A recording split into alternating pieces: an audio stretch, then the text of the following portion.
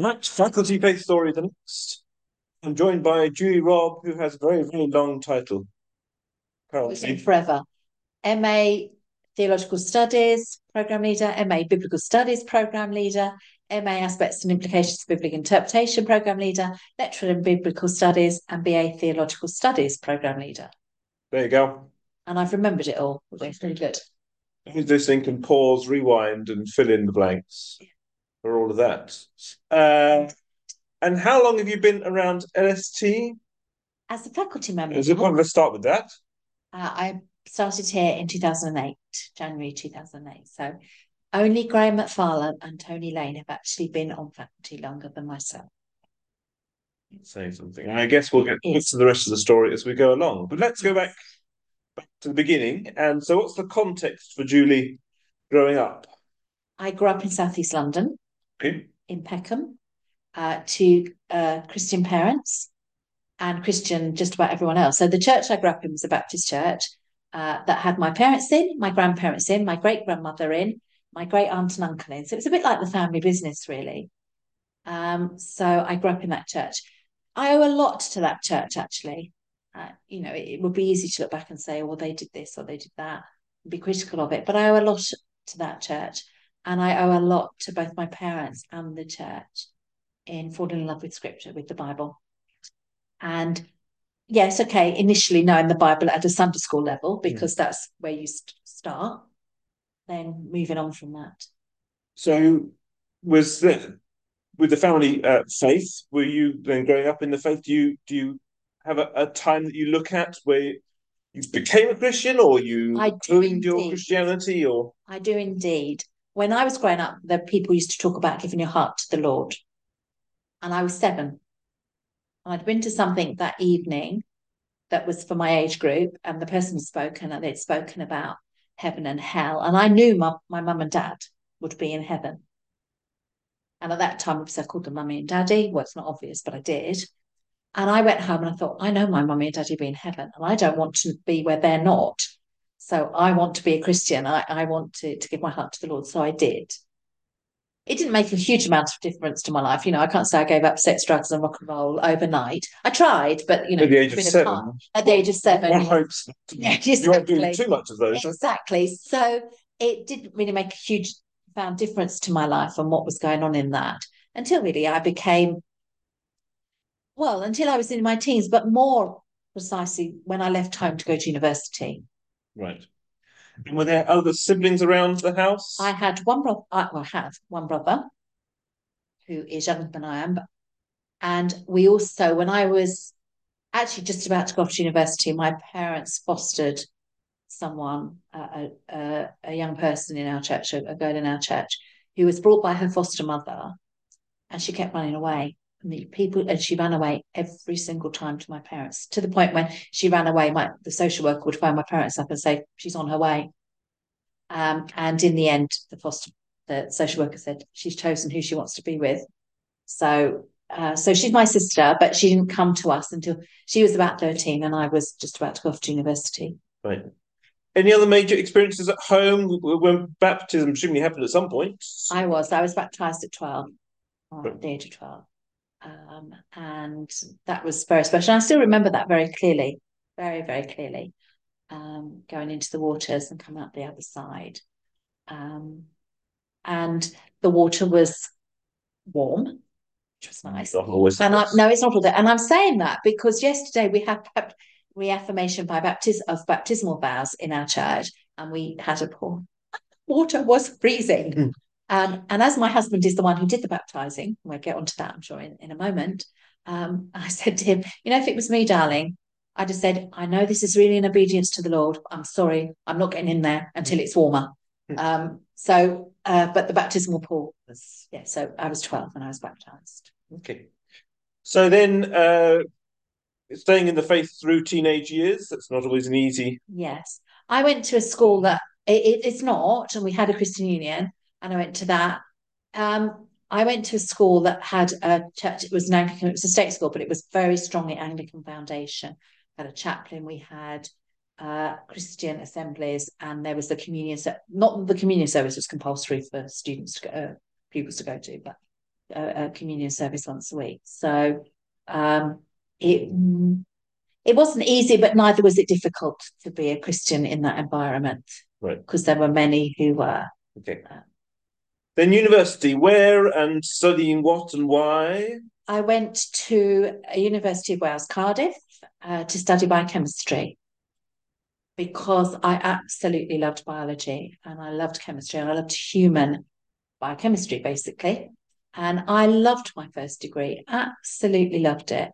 A lot of medics hate biochemistry, but they have to do it as part of their sort of pre-medic training. And they hated it, but I absolutely loved it.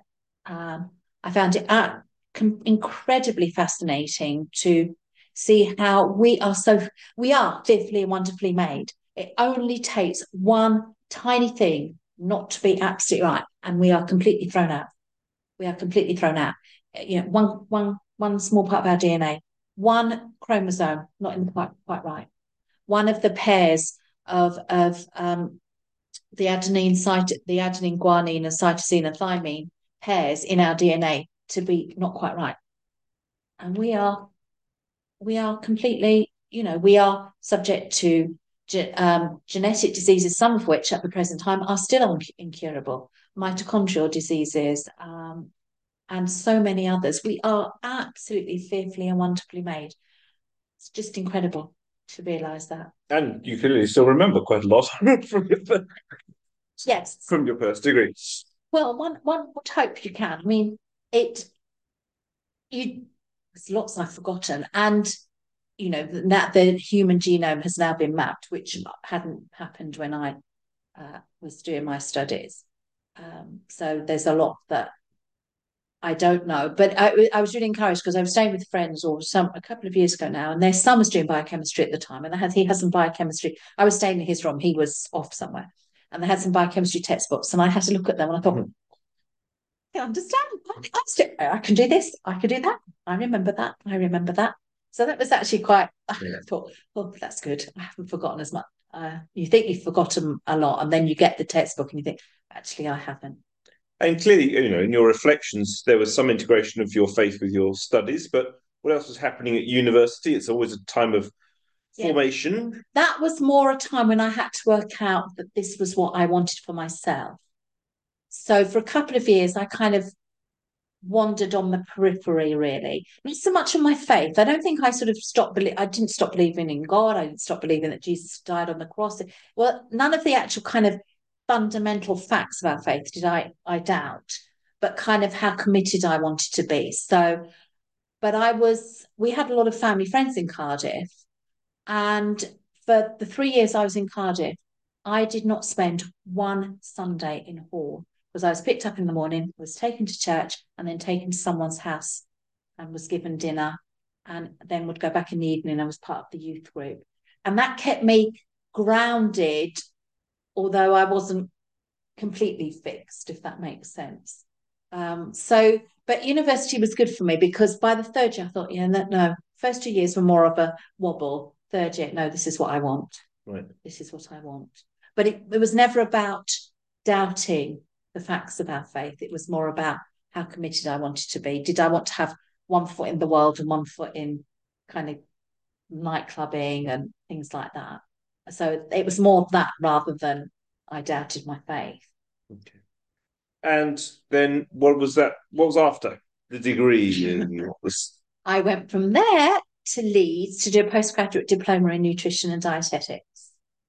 So I qualified after 2 years. I qualified as a state registered dietitian. So that was something that I loved as well. It's not. I mean, yes, if you're interested, if you like cooking, it's good, but that's not what it's about. Yep. That's not what it's about. I happen to like cooking, but it's not about that.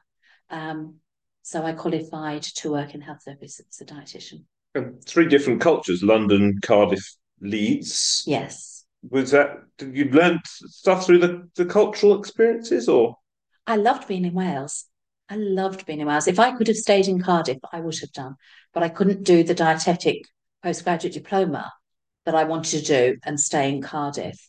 I absolutely loved it. would have stayed there without a shadow of doubt. I liked being in Leeds. It took me time to adjust to being in Leeds because it wasn't Cardiff, basically.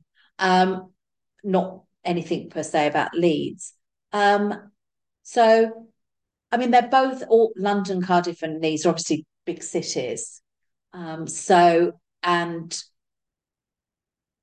I, having grown up in a city, it never worried me about living and working and walking around in a city and so on. But I would have loved to have stayed in Wales and to have lived in and to have remained in Cardiff, but it wasn't what God wanted for me. So staying in Baptist churches in all three cities, no. serving in churches. What are we doing church-wise? In Cardiff, I'm hedging my bets here. So I went to a very Anglican primary and senior school. Grew up in a Baptist church. Cardiff, I went to a Brethren assembly, which anyone knows me find hilarious because I wasn't supposed to say anything as a female. But they were really, I mean, they were lovely. They were lovely and kind and giving and so on. In Leeds, I kind of mixed between St George's in the centre of Leeds, huge Anglican church, has a huge work amongst the homeless, and then a local Baptist church. So that kind of split the two. Yeah. So I think we've had recent graduates serving at St George's. That's more than probable. Yeah. So yes, so I'm hedging my bets. And doing involved in activities, leading groups at all? Not in the Brethren. Not in the Brethren. Well, I was involved actually. Well, I was involved in the youth group, and yes, they split the youth group when they did anything. But then when it was the girls, yeah, I would often be involved in leading that.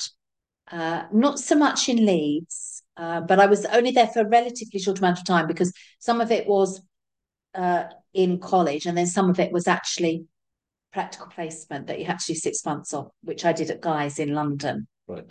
So, but I was the church I grew up in. Yes, I was very involved in youth group and leadership and speaking, leading worship. Not so much preaching, but leading worship. Yeah. Talking about Guy's, is hubby to be on the scene yet, or are we not meeting him yet? Oh, I haven't met him yet. All right, we're still met him yet. We're still waiting for him. So then it's employment next. Yes. So I qualified as a state registered dietitian, and my first post was actually at Guy's. They appointed me. It was incredible, really, because it was always said they never employ a student that they've had there, that they employed me. And so I worked at Guy's, and but between taking my state registration exams and that first post, I actually spent, and you're going to be very interested in this, Matt, because you will know this organisation very well. I spent 6 weeks on a short-term mission trip with what was then, well, what is now Arab World Ministries. Oh, yes. Your dad was the so probably at that time, I guess. So I knew your surname. Yes. And I probably did meet your dad, but so which I loved. So where did you go? North Africa. Went to Toulouse and worked there for a time. Then went to Morocco for 2 weeks, and stayed with a mission family there. They weren't there as missionaries as such, obviously, but there, and we travelled around Morocco, and then came back to Marseille and stayed there for before we flew home. I absolutely loved Morocco, except the one place everyone in the world thinks is wonderful in Morocco is the one place I hated, was Marrakesh. I have never been anywhere where I felt so oppressed by evil as I did in Marrakesh. We went out into the Atlas Mountains, fine. Came back into Marrakesh, felt oppressed again. But anyway, so I came home from that, got my first post at Guy's. So what was the inspiration for that mission trip? Was it just kind of do something in between, or was there a calling? Or no, I actually thought God was calling me into working in a mission situation or that environment within a Muslim country, using my nutrition dietetic skills, and both at Cardiff, there were a lot of Muslim students at Cardiff. Certainly when I was there, can't say whether that's true now. I suspect it is, but there certainly was when I was. And I'd get in conversation with them. And in one sense, I didn't feel like I could engage with them. I didn't know enough about them. So it all came out of that, really. And I thought I'd be going in, as I say, into a mission environment. So it wasn't kind of, well, what do I do? I'll tell you what, I'll go on a short-term mission trip because I've got nothing better to do. There was purpose in it. There was purpose in it. Guy's was the next step. And Guy's was the next step. how long were you at Guy's? I was there for 2 years, basically. And what had happened when I came back from short-term mission trip, I went to see my minister. He'd been very involved in mission organisations, high up in the boards, in fact, chair of a number of mission boards in relation to South America and OMF and FIBA and lots of those. So I went to talk to him. And he said to me, you need to think about doing some theology. And I thought, I have just spent 5 years. I do not want ever to study anything ever again. Never mind do an exam or write an essay. So I thought, anyway, so I started at Guy's, worked at Guy's. And I'd been there for about a year, 15 years or so, roughly. And I began to think about what's my next step, because the way dietetics worked then, you went in as basic grade, then you looked for senior posts and so on. So what's my next step? Where do I want to go? And I thought, you know what? I want to go and I think I need to go and study theology. So I applied here. What was London Bible College at that time, to study theology. And I was just going to do the 2-year diploma. And I went to see, again, my minister, because to talk about it, he needs to give me a reference. He would need to give me a reference anyway. And he said, you know what? You're clearly able to do a degree. You should do a degree, because you never know. God might take you into theological training in a mission situation. So get a theology degree. So I did. So I came here to do a theology degree. And in that, but in between being accepted here and then starting, so I was accepted in whatever month it was, January, I think, starting in October, I actually became really unwell with ME. And I actually thought I wasn't going to be coming, because I thought I can barely get out of bed, never mind walk or study anything. But God gave me and sort of brought me through that. So I was able to come study theology here. As mature students, was it largely mature at that time? Yes, it was largely mature. And we were a group, an undergraduate, first year undergraduate group, 50. Right. And only 12 of us were female. And there were probably ongoing interesting discussions about male-female roles at that point. Some discussion about it. I mean, I know for sure that there was one who was vehemently against females taking any leadership roles in churches, for sure. And I suspect there were one or two others who struggled. But it wasn't a major focus of our studies, really, at that point. So, and I was calm and content in where I was. I knew where God was leading me. But what I didn't expect when I came here, because I still thought I'd be going overseas, what I didn't expect when I came here was to fall in love with theology as a subject, and particularly, theology is a subject, but particularly the New Testament side of it. And actually to find that, you know what, I was okay at it, really. I was really quite good. And I started to think, actually what I want to be involved in is training those who are going to be going into Christian leadership, mission environment, or even just going back into their churches to be leaders in their church, home group leaders or whatever. So, and I really have a passion and had a passion that what we teach has to be something that people can use.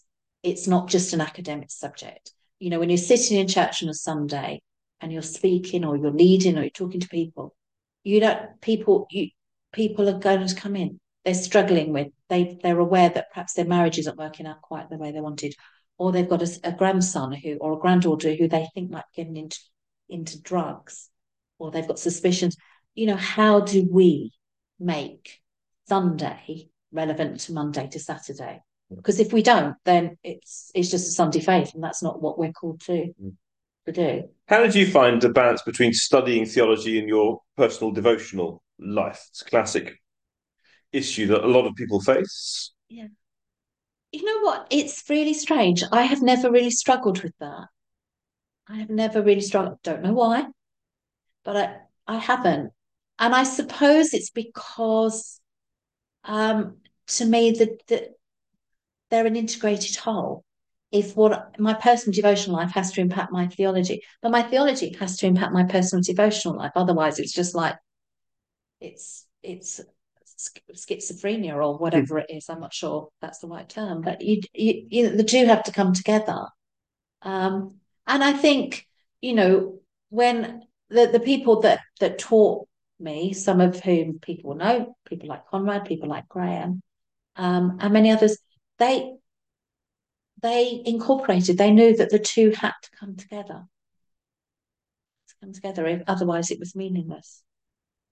So a degree here and then straight on to masters, or No, I went back for a number of years and worked as a dietitian. So by this time I was living in this area, so I was working up the road at Mount Vernon and doing a combination of acute and community work, the acute in the hospital setting and community and GP surgeries. So I went back to being a dietitian. The reason for that is you asked about husband being on the scene.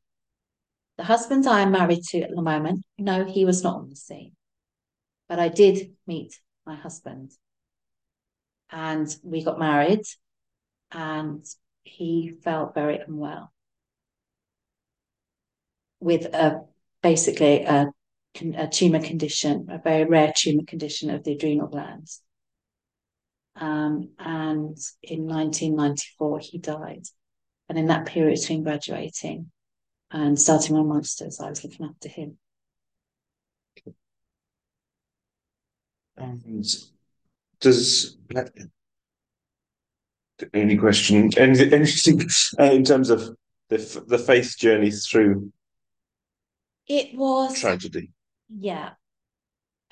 What I learned in Old Testament actually was what kept me to realize that the Psalms, Job, so many make it absolutely legitimate to tell God it stinks and it is not fair and this should not have happened and why. And I've got to tell you, I have never had an answer to the why. And I was off the cliff edge, holding onto the cliff by my fingernails. But that's what kept me just, it's all right to tell God it stinks. I mean, I couldn't pray for months, and I didn't have a problem with that. Couldn't read my Bible for months. But I was also surrounded by people who really loved me. My family, obviously, but the church I was in at the time really loved me and cared for me. And also because I knew that Mike, who had been through chemotherapy, radiotherapy, surgeries, I cannot tell you. I've spent so much time in St. Thomas's accident and emergency in the middle of the night. It's not funny. But he never gave up on God. And he would say, people would say to him, why you, Mike? Why? And he'd say, why not me? Why should I be free from it? And he never gave up on God, never on his faith. And I knew that I couldn't, for him in one sense, I suppose. But yeah, for sure, it was really, really tough, really tough. And yeah, it still makes me cry. It still makes me cry when I think about it. Coming up to the anniversary of it, and I will cry. I know I will. And that's fine because grief is not something that it's one of those things that it's not that grief changes or that grief decreases. It's the fact that your life expands. The grief hasn't changed. The grief is still there. The grief is still as big as it was, but it's your life has expanded. It's like a ball in a box when it first happens. It touches every side of the box. As your life goes on, the box gets bigger. The ball stays exactly the same size, and every so often it will hit the sides and it will kind of hit you all over again. It hurt, but God held on to me. And I owe this to Graham Twelvetree, actually. He once said to me, It's not that you've got hold of God, it's that God's got hold of you. And that when you walk across the road, why is the child safe? Because they've got hold of your hand or because you've got hold of them? And when and when you're walking a child across the road, you are not going to let go of their hands. They can wriggle and wriggle and wriggle. And you've got children, you know how they will want to wriggle and wriggle and wriggle. But you are not going to let go of their hands. And that's, in one sense, how I was safe because God had got hold of my hand crossing the road, not because I'd got hold of his hand. Thanks for sharing. Then postgraduate work again here. I came back here to do my MTH. So I did that in a year. And was looking at Matthew's Gospel, and particularly at the unexpected nature of Jesus for the Pharisees and, well, Jewish expectations generally speaking. So I thought, I want to do doctoral studies in Matthew's Gospel. There isn't a Matthew specialist here. So I looked at King's and got a place at King's to do my doctoral research. I did my doctoral research in John and Lax, so I could have stayed here all the time. But actually, it was good for me to actually, looking back, I know that doing my undergraduate, my master's and my doctoral studies here would have been too insular in one sense. Yes. It was good for me to go to King's and to do it there. But it was then, when I was doing my master's, that I met my current husband. Right. Okay. So how have you found there is still stuff in the church on gender, being a female academic?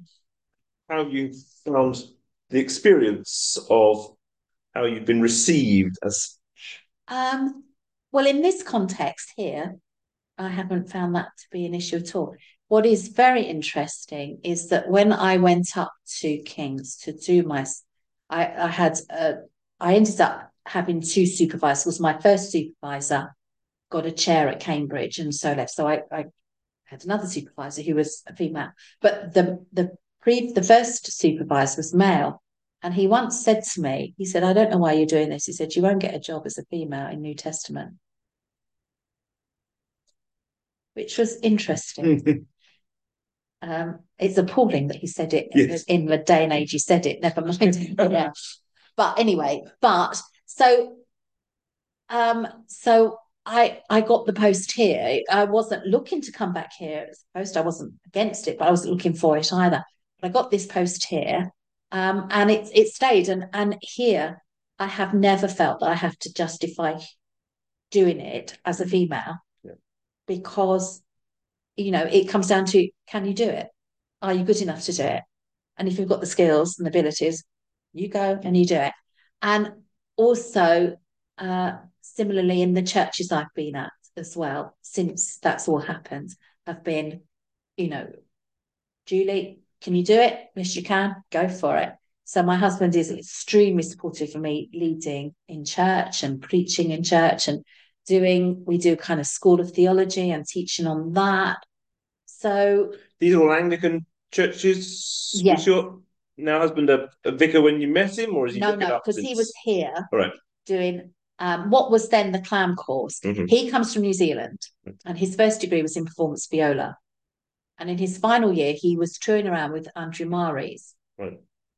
He was doing a tour of New Zealand, doing music for him. And Andrew said to him about the Developing Music and Worship course here. And Tim knew it was either that, or he was either going to do master's studies at the Conservatoire in Melbourne, or did he want to do theology? And he thought, you know what, I don't want to make music my profession in terms of orchestras, because it's dog eat dog world out there for that one. And so he came here to do theology and do a few music papers or music modules, which is how we met. And then he got the role of director of music at St Mary's Church in Watford. Initially as well, working, when he was here as a student, he got very involved with the All Souls Orchestra and worked with Noel Tredinnick. So he went to work for Langham Arts as well. So he did that in combination. Then he got full-time post at St Mary's Watford, and they encouraged him into ordination, or the vicar at the time encouraged him into exploring ordination in the Anglican Church. So then which is what he did. and he went to do his MA at Trinity College, Bristol, and was ordained. And so he's now vicar in the Anglican Church in Church of England. Did you have much of a gap between finishing PhD and starting here, or was it? Yes. Well, it wasn't a huge gap, but it was. I had my PhD viva in the June, 2 days after we moved house. Don't do that. Anyone listening to this who's planning to do viva, don't move house 2 days before your viva. Dreadful. I sat my viva thinking, where's that stuff? What did I put in it? Not good, really. And so then I had minor corrections. It was fine that I had through. But the thing is, our daughter was born in the September. And so we decided that we would, we decided together that I wanted to be a kind of stay-at-home mum in that sense. But at the same time, Steve Walton, who was here, was looking for an associate research fellow to do some research for him on Acts. So I was doing that. So I was kind of doing that from home. So Sarah was born in 2003. So I started in January 2008. Right. So, but in that period, I had kept up because I was active research for Steve in terms of Acts, which is where obviously part of my PhD was involved with. So now, despite having 14 different titles for what you're currently doing here, you've also had other ministries alongside your work here over the past 16 years, haven't you? So what other kinds of things have you been doing in church? And yes, well, I've obviously been involved in teaching and preaching. I have a music ministry as well. So I'm involved in a music group at the church we're in, but I have a music ministry, which is what kind of brought Tim and I together, first of all, our mutual love of music. Does that want to name your music ministry? Sorry? Has it got a name? Your Singing. okay. I'm a grade 8 singer and have performed in operas and other works. Not so much now, but I have in the past. The MST faculty, really could be quite spectacular. We actually, yeah. So I'm more. How come I'm the only one who sings, and I'm the one who can't actually sing? Hold a note for him. So I do that, but yes, I've ended up doing other things. So I was asked to be a sessional tutor on the Eastern Region Ministry course, which trains ordinands and readers in the Eastern region of the Church of the UK, but also Diocese of Europe, because the Diocese of Europe is huge and covers, so much. And most of those students can't come to do residential training, so they do online training. So I did that for, I think, close on 10 years. I also, much the same period, was the bishop's advisor on selection, advising bishops on candidates looking towards ordination, particularly focusing. At that stage, they had 3 advisors. One was the vocations advisor, one was the pastoral advisor, and one was an educational advisor, and I was the educational advisor. So I did that for 8 to 10 years. That involves going away for 4 days and assessing these candidates. And I've covered some sabbatical leave for University of Roehampton, and also done 4 semesters for Stanford University at their London campus in Gloucester Road. And I gave up just at the beginning of this year when I started this myriad of roles at LST. And through all of that mothering and wifing and teaching, have there been significant formative things related to your own spiritual walk, either events or gradual realizations? I think this started as an undergraduate, and I think obviously everything that happened to me with my first husband and so is that fact that becoming more and more comfortable with the fact that there are questions we cannot answer, and that there is an element of our faith where this was something that Helen Roseveare, this is not original to me, Helen Roseveare, who went out to the Democratic Republic of Congo as a missionary and then got kidnapped and she got raped and so on, and some awful things happened to her. And when she got rescued and she was in hospital, and she cried out to God, why? I wanted to serve you. Why has this happened? And God said to her, or she felt God say to her, will you still trust me if I never tell you why? And that kind of stays with me. Will I still trust God if he never tells me why, if he doesn't answer my difficult questions? And there are really difficult questions. And I think the more I go on and the older I get, the more difficult I think the questions are. Um, but I hold on to the bedrock. What keeps me in a Christian are the bedrocks. I know Jesus Christ came. I know he died. I know he rose again. And I'm absolutely confident of those. And so the difficult questions I have, I kind of I kind of hold on to that bedrock, because if I can trust that, then somehow I know that this is going to be worked out, and that one day we will see clearly and not darkly. And as Paul talks about in 1 Corinthians 13. So I hold onto that. But so I think it's a question of, if you like, becoming more comfortable with the fact there are some questions for which there are no answers, and being comfortable with those questions and not worrying that I've got to answer them, or that I have to feel that I have to answer them for other people either. Thank you very much. That is Julie Robb's Faculty Faith Story.